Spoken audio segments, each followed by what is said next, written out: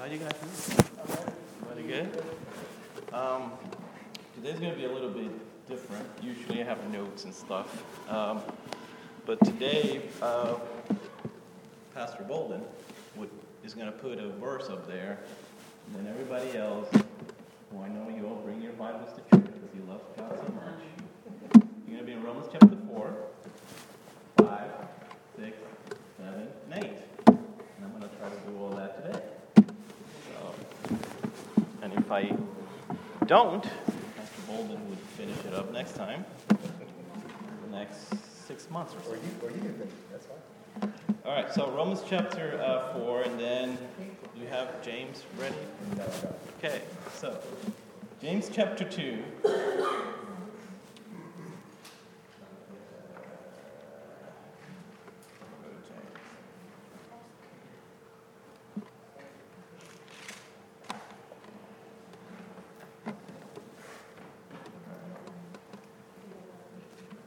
Not, I'll just read it. Yeah, go ahead. Read it. All right, so James chapter 2, verse 14. If you want to start there and then put your finger there, and then we'll be going back and forth. But James chapter 2, verse 14. When everybody's ready, you can say amen. 14.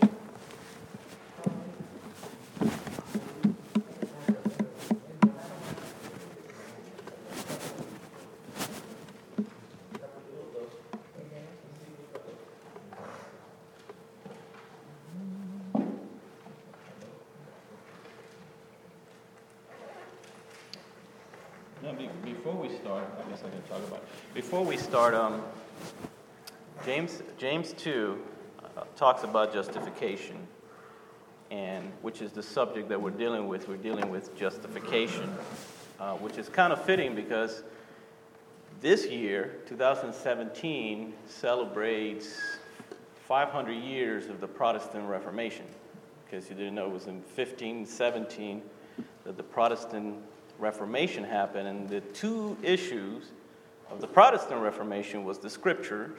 You guys remember when we talked about the Scripture a while back, and justification by faith. That was their two biggest issues that they had. And the reason why is because the church at the time had a system of salvation that was literally that. It was a system of salvation. And justification, the Catholic Church taught and still teaches today, it's a process. It begins when you're baptized. Once you're baptized, whether you're an infant or whether you're an adult, you're justified. And then you have to go through the sacraments, sacrament of confirmation, and they have all these other sacraments that you do to maintain that justification or whatnot.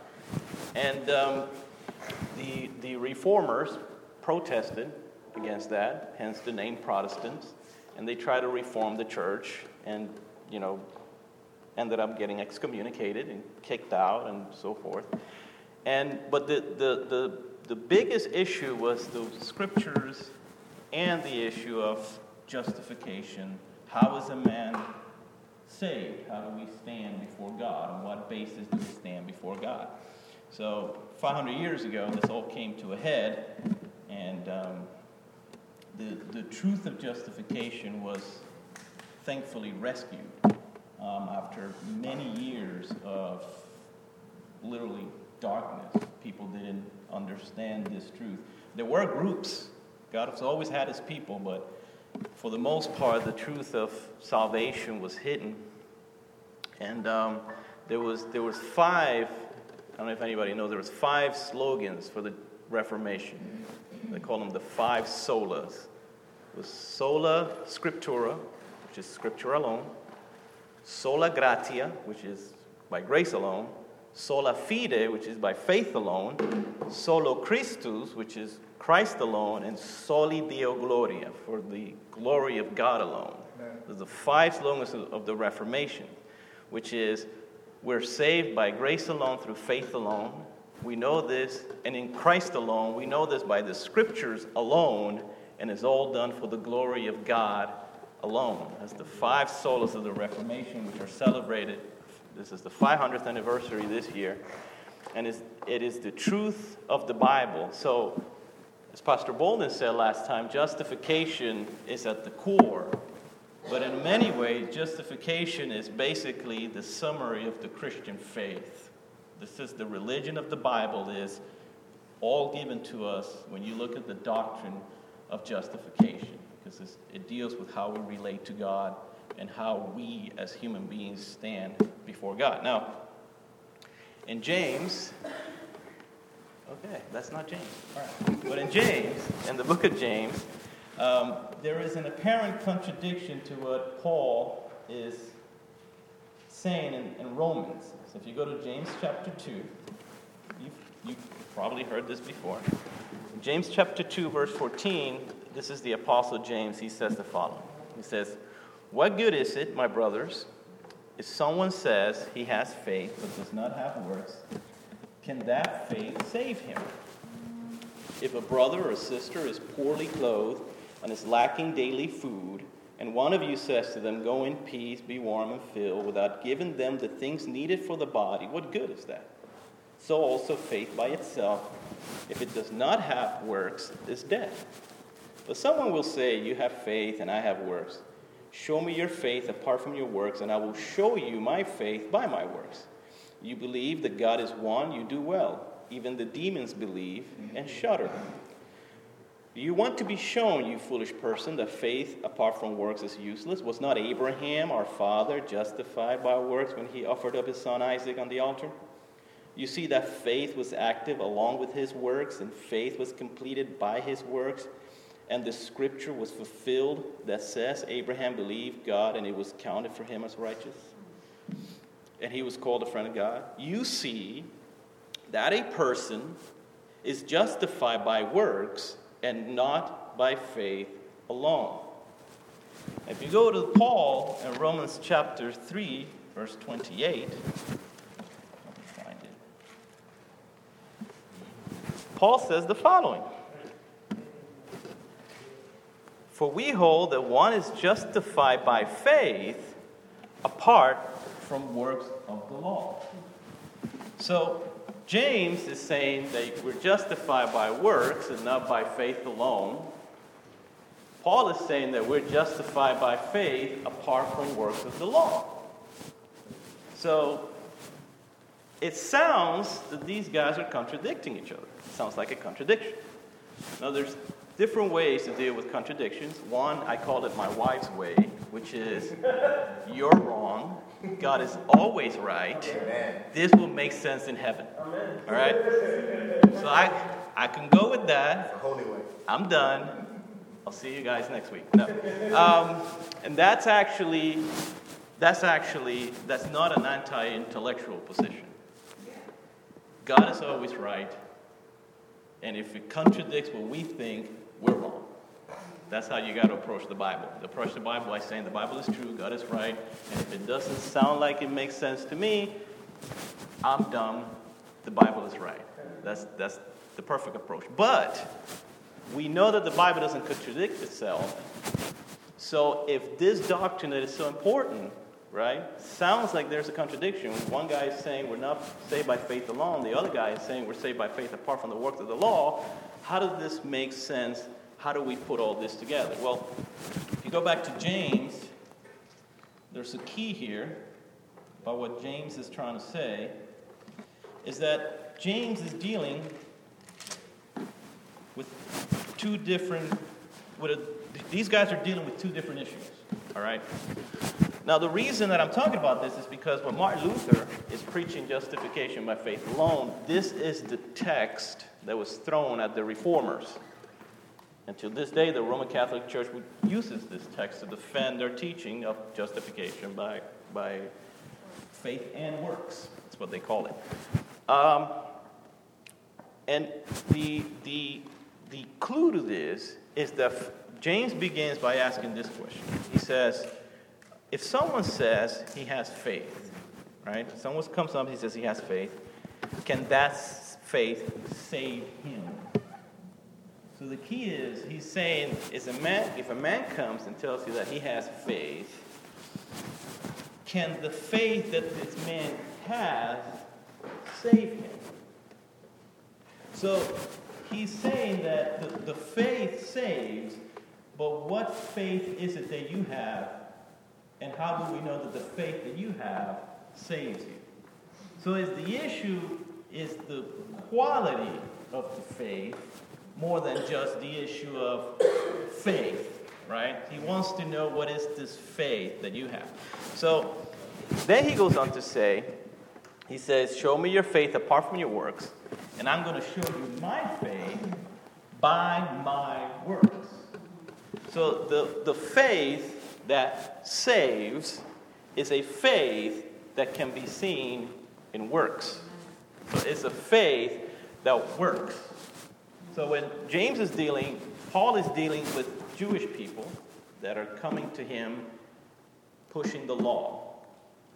James is dealing with people who say they have faith. He wants to know what is the faith that they have. So they're not contradicting each other. They're using the same doctrine to deal with different issues, right? So how does this work out? How does this issue of works and faith work? So Romans chapter 4, we're going to begin in Romans chapter 4, and eventually we'll end in Romans chapter 8. So here's what's happening.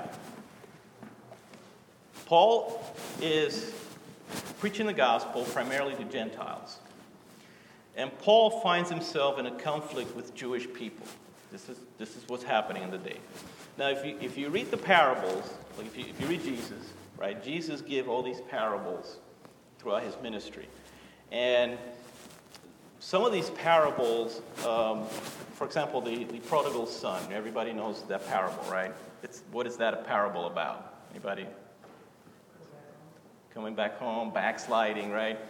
So the parable is about two brothers, right? One brother takes his father's money and goes out and spends it or whatever, right? There's another brother. He stayed at home, right? He stayed at home working with his father, whatever. And then when the other brother comes back and the father receives him, he throws a party. The other brother got mad. He's like, wait a minute. You never thrown a party to me. I've been here all this time. I've done all this work, right? And the father tells him, well, your brother was lost and now he's found. But the other brother was happy. See? The brother who stayed at home is the Jew. The brother who was out with the pigsty. Why did Jesus pick a pigsty? Well, because the Gentiles, the pigs were not allowed anywhere near, So that's the Gentile coming back home and being received. And the brother who's been at home with the father all this time is like, wait a minute, I've been here. There's another parable. Jesus gives a parable of a man who owns a vineyard. So this guy owns a vineyard, and he sees some people over there, a group of folks. He's like, hey, you guys want to work in my vineyard? I pay you a day's wage. I don't know, $100 for 8 hours. Okay. They come up. 2 hours go in, they're working. 4 hours, they're working. 6 hours in, they're working. And then the owner of the vineyard says, he sees another group of people over there. He says, hey, what y'all doing? Well, whatever, you guys want to work, I pay $100 for the rest of the day. So they go, work 2 hours. When it comes time to get paid, he gives this group of people who worked 8 hours $100 each. He gives this group of people who worked 2 hours $100 each. These guys were like, whoa. We work for 8 hours, you're giving us $100. They work for 2 hours, you're giving them $100. That's not fair. And the owner of the vineyard is like, well, I made an agreement with you for 8 hours for $100. You thought it was good, right? I'm the owner of the vineyard. This ain't America. We ain't got no labor laws. I own this place. I pay whoever I want, whatever I want. You guys were happy when I paid you. The first group is the Jew. The second group is the Gentile, coming in late. So Jesus' parables are anticipating this conflict that was going to happen. Well, Paul steps into the middle of this conflict, and he's preaching justification by faith. The Jew is coming in saying, but the promises and all these things came through the law, promised to us. You can't just come out of cold and walk into this thing. You should at least keep the law for a little while. You should do something for a little while. So Paul is going to set out to prove that faith is not only the new way of getting saved, but is the only way that anybody has ever been saved. So he begins with the father of the faithful, which is Abraham. So chapter 4, verse 1, Romans, he says, "What then shall we say was gained by Abraham our father, according to the flesh? If Abraham was justified by works, he has something to boast about, but not before God. For what does the scripture say? Abraham believed God, and it was counted to him as righteousness. Now to the one who works, his wages are not counted as a gift, but as his due. And to the one who does not work, but believes in him who justifies the ungodly, his faith is counted as righteousness." So he's laboring this point. Abraham, the father of the faithful, the father of the Jewish people, was saved not by the works of the law, there was no such thing back then, but by faith. And then he goes on to say, not only was he saved before the law, he was saved before circumcision. Verse 9, "And this blessing then only for the circumcised?" That is this only for the Jew? "Or also for the circumcised? For we say that faith was counted to Abraham as righteousness." When did this happen? Was it before he had been circumcised? No, it was after.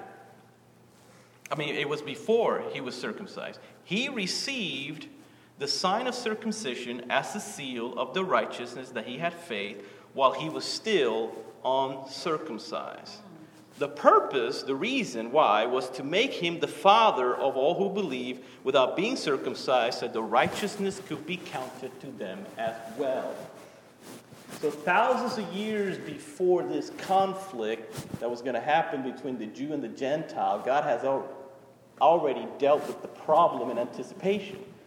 Because Abraham, there was two kinds of people. Circumcised people, Jew, uncircumcised people, Gentile. When was Abraham justified by faith? Before he was circumcised. So this man, who is the father of the Jewish people, is saved and enters a relationship with God by faith when he was a Gentile, before he observed the law.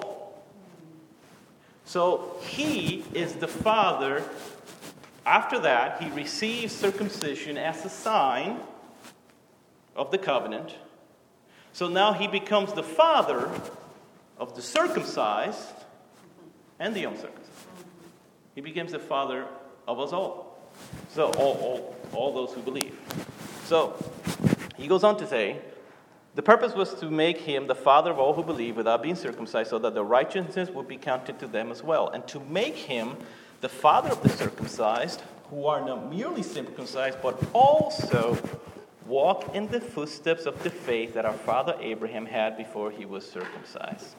Just because you're a Jew and you're circumcised, that doesn't make you a child of Abraham. That was offensive to Jewish people. And coming from a Jew, that makes you a sellout. You're going against our peoples, basically. So, verse 13, "For the promise to Abraham and his offspring that he would be heir of the world did not come through the law, but through the righteousness of faith.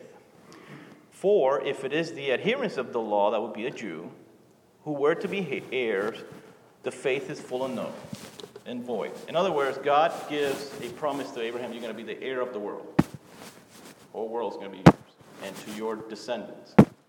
But this happens before he's circumcised.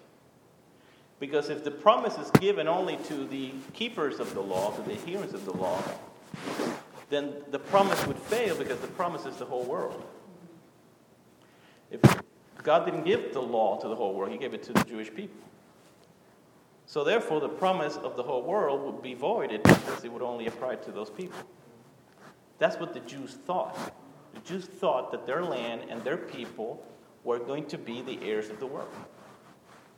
But God had told Abraham, I'm going to make you a father of many nations. I'm going to give you, the whole world is going to be yours and to your descendants. But these were not just physical descendants. These were the people who were going to believe, like Abraham was going to believe. They were given the promise to be heirs with Christ of the whole world. That has huge implications and a whole nother sermon series about how you should see the world. That's a whole nother sermon series. But we are heirs, co-heirs with Christ of the world through Abraham our father. So, he keeps laboring this point on faith. He goes on to verse 16. That is why it depends on faith, in order that the promise may rest on grace and be guaranteed to all his offspring, not only to the adherents of the law, Jews, but also to the one who shares the faith of Abraham, who is the father of us all. As it is written, I have made you the father of many nations in the presence of God, in whom he believed, who gives life to the dead and calls into existence the things that do not exist. Now, first of all, God fulfilled his promise to make Abraham the father of many nations. How? Through the gospel. Those of us who believe, you cannot get farther away from Israel than Puerto Rico. And I'm a believer, right? And all of us here are believers. And nobody in the New Testament times would even imagine us here, right? So, that promise has been fulfilled, but this is where he begins to labor on the quality of the faith. It's not that Abraham just had faith. It's that he believed in something that he didn't even see, right? He was not the father of many nations in his time, right? The land that God gave him was not his. He had to buy a piece of land to be buried in. But God told him, this is your land, right? So the faith that he has, Paul goes on to say, he says, in hope, verse 18, he believed against hope that he should become the father of many nations. And he has been told, so shall your offspring be. He did not weaken in faith when he considered his own body, which was good as dead, or when he considered the barrenness of Sarah's womb. No unbelief made him waver concerning the promise of God, but he grew strong in faith and gave glory to God, fully convinced that God was going to able to do what he had promised.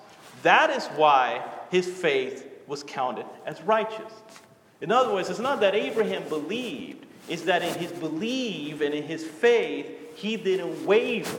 God said, you're going to be a father of many nations. I'm going to make you the heir of the world. He didn't see that. He never saw that. He died in a pagan land, buried in the land of pagans. But he believed, I'm the father of many nations. Why? Because God said it. And if God said it, then it must be true. I'm the father of many nations. So no unbelief, I love that. No unbelief made him waver. No unbelief comes, right? You're not the father of many nations. Yes, I am. But why is that? God said it. But I don't see it. It doesn't matter. God said it. God said it. I'm going to believe it. So there's a quality there to his faith. It wasn't just, okay, this and that. No, he did not waver. It was a consistent, strong, long-lasting faith that he had. He didn't just have faith that one time, right? This is who he was for the rest of his life. He lived in light of that. So, that is why, the Bible says, that is why his faith was counted as righteousness. But the words, it was counted to him as righteous, were not written for his sake alone, but for ours also. It will be counted to us who believe in him who raised from the dead Jesus our Lord, who was delivered up for our trespasses and raised for our justification. Did you see any of that? Nail on the cross. I didn't see any of that. I believe it's about as true as this, what I'm touching right now. I didn't see it. Right? We didn't see it. But we believe. Why do you believe? Because God said it.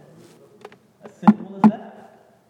Now, I read books about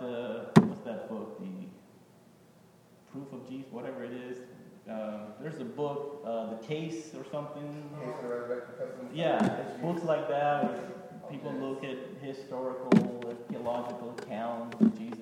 That's fine, but that's not why. I mean, you can eliminate all those books in the world. I don't care. I know Jesus died for my sins because God said he would. And that's the faith of Abraham is the faith that lay hold to those claims the same way. So Paul now is going to labor. He told us this, okay, you're justified by faith, but the faith has to be like Abraham's faith. Abraham had a particular type of faith, right? So, chapter 5. Therefore, since we have been justified by faith, we have peace with God through our Lord Jesus Christ, and through him we have also obtained access by faith into this grace in which we stand, and we rejoice in hope of the glory of God. All right? So we have been justified by faith, we have peace with God, and we have also obtained access by faith into the grace in which we stand, and we rejoice in hope. In hope. We don't see it, but in hope of the glory of God. Not only that, but we rejoice in our sufferings, knowing that suffering produces endurance, endurance produces character, character produces hope, and hope does not put us to shame because God's love has been poured into our hearts through the Holy Spirit who has been given to us. So, like Abraham, we do not waver in our faith. And also, like Abraham, we have been given access into a grace in which we stand. Right? It's not an empty. The object of our faith is not like an empty thing. It's something in which we stand, and we stand by faith. So, okay, so you prove your point for 2 chapters, Paul, that we're justified by faith, that the works of the law, okay, do not work into our justification, that Abraham was justified by faith. If that's what you're saying, Mr. Paul. So, I got you. I got your number.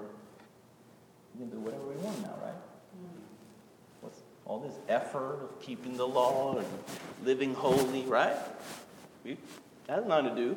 So we can live however we want, and we can live in sin because our justification is by faith. Right? Romans chapter 6. This is the most chapter we've ever done in Fathers of the Way one day. All right. Romans chapter 6. What shall we say then, Mr. Paul? Are we to continue in sin that grace may abound? By no means. How can we who have died to sin still live in it? Do you not know that all of us who have been baptized into Christ Jesus were baptized into his death? How can we who are dead to sin, well, I'm not dead, I'm alive, Mr. Paul. Verse 4, we were buried therefore with him by baptism into his death, in order that just as Christ was raised from the dead by the glory of the Father, we too might walk in newness of life. For if we have been united with him in death, we shall be united with him in resurrection. What are you talking about? I'm alive, I'm here. And he's like, you don't understand. This is how faith works. See? Faith, like Abraham's faith, believe in the things that he has not seen as if they were. So, why can I live in, I can live in sin? It's not what you're saying. It's like, no, because you are dead and you have been buried with Christ. You're dead to sin. Sin has no dominion over you anymore because you're a dead man. You go to the cemetery, you see a corpse laying there, you can tempt him all you want, he ain't going to sin. He's a corpse, he's dead. That's what Paul is saying. Your old man has been crucified with Christ in order that the body of sin might be destroyed. So your old man, your alcoholic, old man, your drug-addicted old man, your whatever you want, old man. God took him and put him in Christ, put him on the cross, and he killed him. He's dead. So that old man is dead, destroyed, and buried. So now we resurrected, living in newness of life. Amen. All of this is appropriated by faith. My old man is dead. He's dead. You have to believe that. Your old man is dead. Whoever you was prior to Christ is dead. That doesn't mean temptations are not there. You know what is temptation but a reminder, really? If you think about it, temptations is a reminder, right? You should, if you are an alcoholic before Christ and temptation comes and it's like you should drink, basically that's you should be who you used to be. That's basically what they're saying, right? That temptation is basically a reminder. It's trying to take you back. And against that unbelief, right? You don't waver in your faith. You're like, well, I'm not an alcoholic. I'm in Christ now. That's what Abraham did all his life, right? So that's the faith that saves. But the faith that saves, it's placed on something. It's not emptying somewhere. So he goes on to say, in verse 10, for the death that he died to sin once for all, but he lives, the life that he lives to God. So you must also consider yourselves dead to sin and alive to God in Christ Jesus. Let not sin, therefore, reign in your mortal body to make you obey its passions. Do not present your members to sin as instruments of unrighteousness, but present yourselves to God as those who have been brought from death to life, and your members to God as instruments for unrighteousness. For sin will have no dominion over you, since you're not under the law, but under grace. So what then? Are we to sin because we're not under law, but under grace? By no means. Do you not know, if you present yourselves to anyone as obedient slaves, you're slaves to the one whom you obey, either of sin, which leads to death, or obedience, which leads to righteousness. All of this is him pressing the point that faith is what requires to appropriate these things. See, the law required external action. The law told you what's right, what's wrong, and you do this. But the problem is that the law, in Romans chapter 7, Paul goes on to emphasize the purpose of the law is defeating. Not because the law is bad. The law is good. Right? There's this idea that some people have that Old Testament bad, New Testament good, law bad, gospel good, right? No, law good, we bad. Gospel good, right? That's the problem. The law is not bad. It's good. We're bad. And what happens when you try to live by the law, this is Romans chapter 7, is the more you try to live the life that the law requires, the more the law will show you that you don't. So the more you try to live by the law just show you don't, because you keep failing. The standard is so high that every time you try to climb, you have to climb more and more and more and more, and you're consistently being defeated by trying to live in accordance to the law. And in Romans chapter 7, the whole Romans chapter 7 is an emphasis to this point. He says, do you not know, brothers, verse 1, that I'm speaking to those who know the law, that the law is binding on a person as long as he lives. So as long as a person is alive, he lives, the law has binding over him, right? If a person, say, owes money to the IRS and he dies, the IRS does not go to the cemetery to dig the guy up and try to take money from him.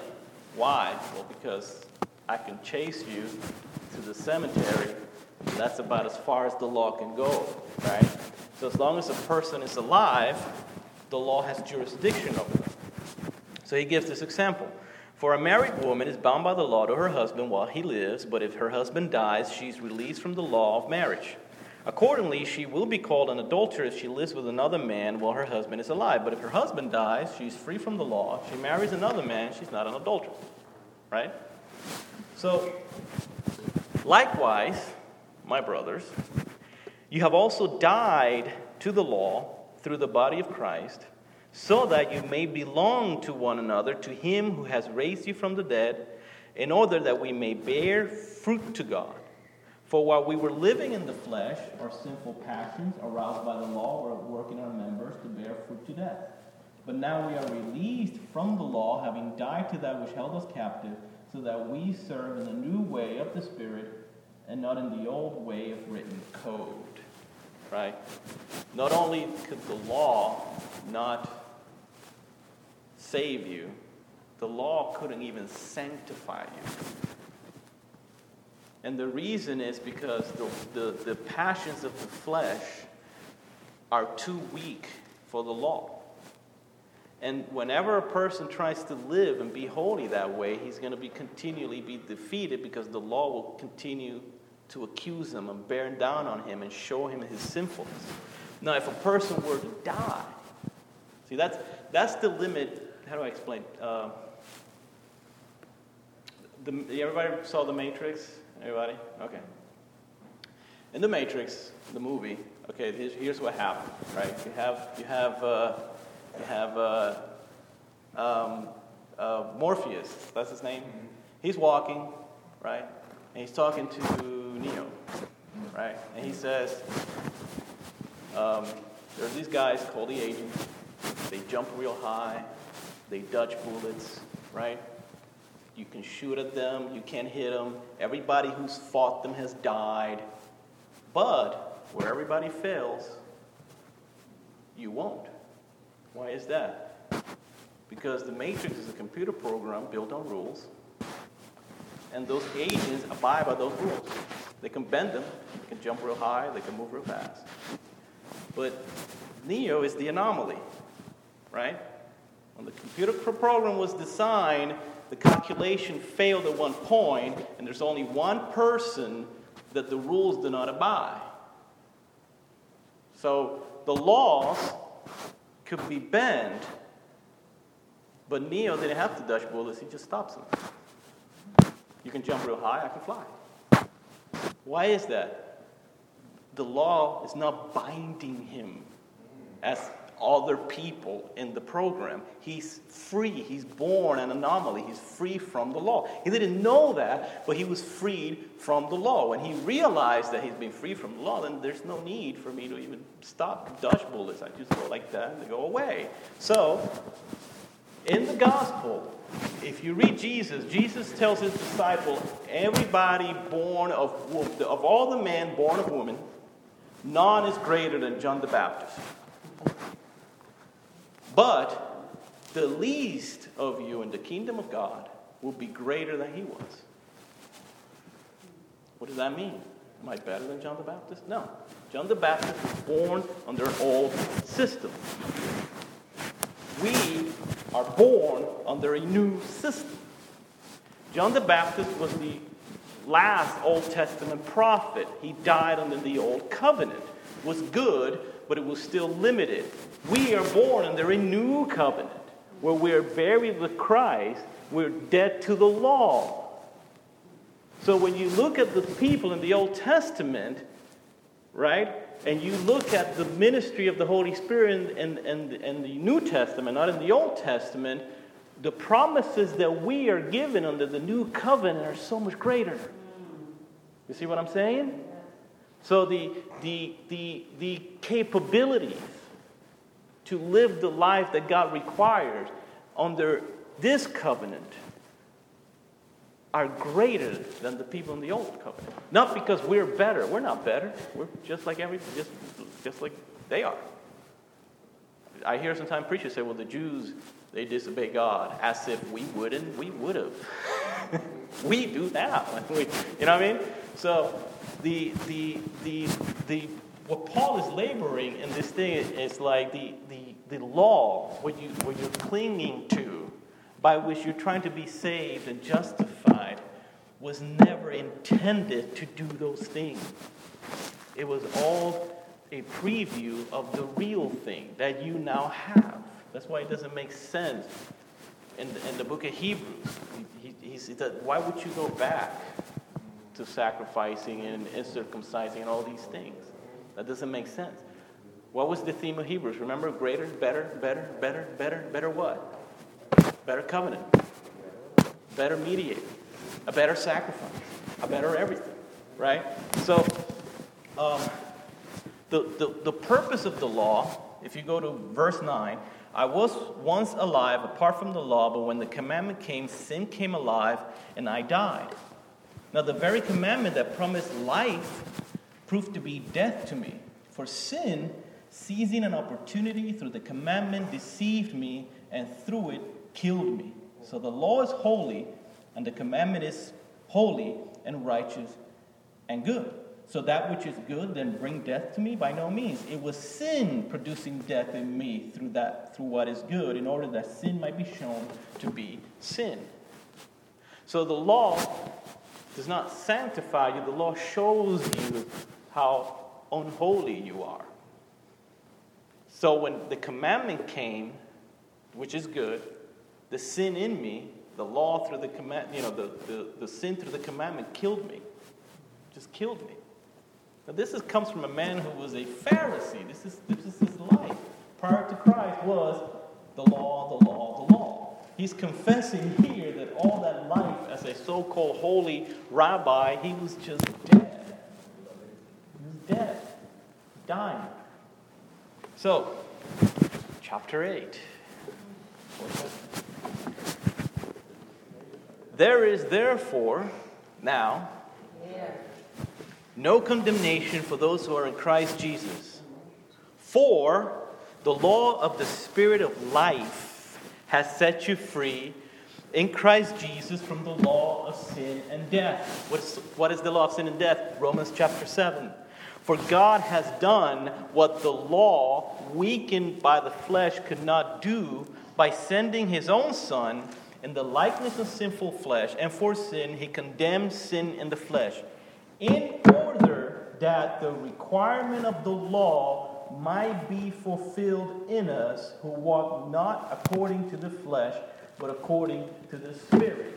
What does that mean? It means that what the law required of you, right? What the law required is fulfilled by those who walk after the Spirit by faith. Now, what does the law require? The people, and even in secular law, they talk about the spirit and the letter of the law. You ever heard of that? Spirit and the letter of the law. In the Bible, the letter of the law says, thou shalt not lie. What's the spirit of the law? Be honest. Honesty. That's the spirit of the law. The letter of the law says, thou shalt not covet. The spirit of the law is, be grateful what God has given you. See what I mean? So the requirement, what the law required, is fulfilled in us who walk not after the flesh, but after the Spirit. The Christian who lives in a spiritual life, and we're not on sanctification yet, so we will deal with, that some other time. But the Christian who lives the life in the Spirit would live the life of righteousness that the law required. You see what I mean? What the law was trying to point to is lived out by faith with those who trust in Christ. So what Paul just showed not only is justification by faith, but the faith of justification, the genuine faith, will produce a righteousness that was better than what the law could do, because the law couldn't do it. That's what he's just proving. So, to go back to James says, you say that you have faith. Okay, fine. I'll show you my faith by my works. In other words, the faith that I have is shown by the works that it produces. And it produces it because of everything that just Paul said. Because we have been buried in Christ, we're dead in Christ, we're not alive to the law, our old man has been crucified and put aside. Faith believes that as it happened, the way that Abraham believed what he believed as it had happened. What's it the King James says? Hope against hope he hoped, or something like that. Hoping against hope. That's a Charles Wesley hymn. Hoping against hope I stand. Dying and behold I live. Hoping against hope. Abraham stood on the promises of God. Those of us who are here, the children of Abraham, also having his same faith, believe the same promises of God. So the Spirit of God works out the works of the law in our lives by faith. And this is funny. 1 Corinthians, I just seen this on the way here. 1 Corinthians, let me see. The Apostle Paul brags. Paul says that by works that you can boast. So here's how Paul brags. Right? This is 1 Corinthians 15. What is this? I guess 7. We start at verse 7. He says, then he appeared. He's talking about Jesus, right? This is the whole thing that he talks about, the resurrection of Jesus. Then he says Jesus appears to more than 500 brothers at one time. Most of them are still alive. Then he appeared to James, then all of the apostles. And last of all, as to one untimely born, he appeared also to me. For I am the least of the apostles, unworthy to be called an apostle, because I persecuted the church of God. But by the grace of God, I am what I am, and his grace toward me was not in vain. On the contrary, I work harder than any of them. You know all these cats over here? I work harder than any of them. But it was not I, but the grace of God that was in me. That's the mystery of God's unity, the life of God in us. Paul just bragged. This is how a Christian brags, by the way.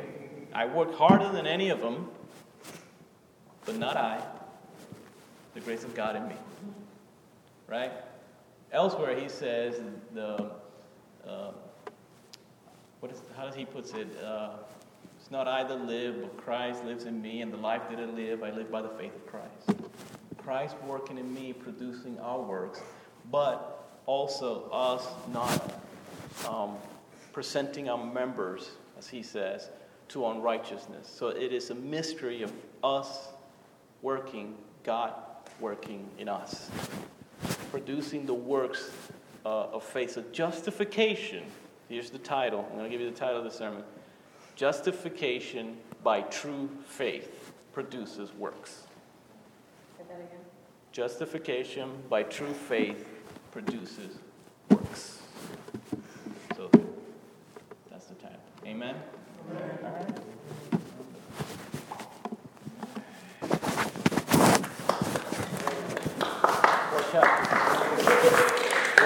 Four chapters.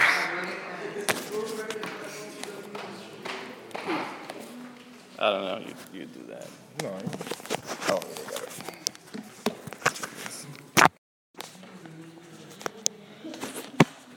Pastor Bowling will do 5 chapters.